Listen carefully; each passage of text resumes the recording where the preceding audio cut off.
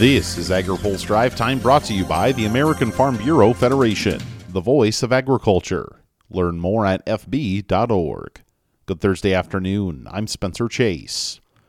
The House of Representatives has moved legislation to extend school meal waivers. The legislation will keep the existing no-cost waivers that expired at the end of the school year in place through the rest of the summer. That phases out the pandemic-era free school meals offered at the nation's public schools, something House Education and Labor Ranking Member Virginia Fox says was a necessary step. For over 2 years, Democrats used a permanent pandemic narrative to increase federal spending across the board, including within school meal programs.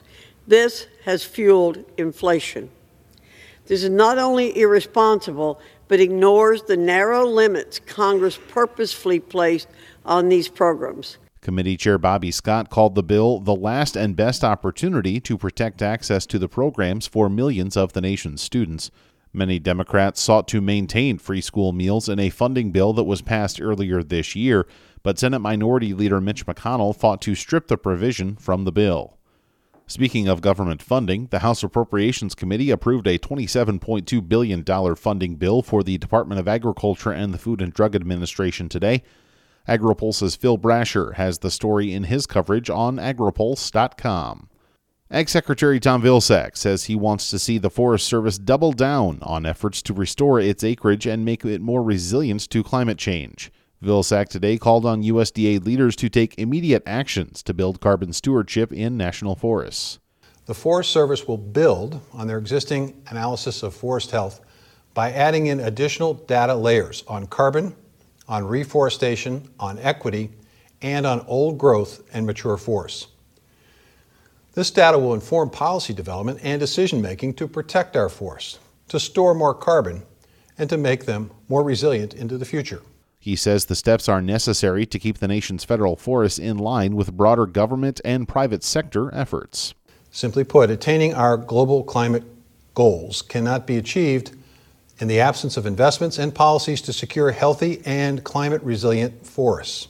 Vilsack calls for identifying at-risk forests, studying their management, and analyzing gaps in data used to care for the acres. That data is then expected to lead to actions like prescribed burn planning or conducting an inventory of old growth and mature forests. Finally today, a new analysis shows the Biden administration's proposed gas tax relief would have a limited benefit for producers. AgriPulse's Amy Mayer has more. Congress will decide whether to take action on President Joe Biden's request yesterday for a summer fuel tax holiday. Even if it goes through, though, the savings for farmers may be small.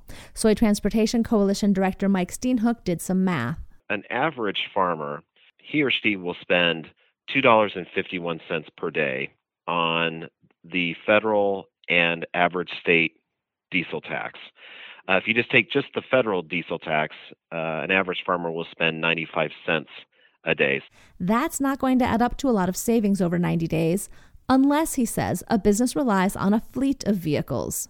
Some farmers have a side trucking business. For that scenario, any marginal amount that you pay a day will get multiplied across lots of miles and lots of gallons, so that it's going to be more consequential to that kind of scenario. Steenhoek's concerned the projects funded with fuel taxes, things like road improvements and bridge repairs, could become pawns in a politically motivated tax holiday game. So all of a sudden you have the fuel tax become more erratic, where it gets suspended for a period of time and then reinstituted, and then you have another election coming up, and then there's this pressure to suspend it again.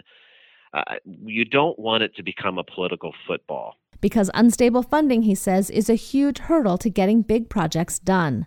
Both Democrats and Republicans in Congress have expressed concern about the president's plan. Amy Mayer, AgriPulse. Now, here's a word from our sponsor.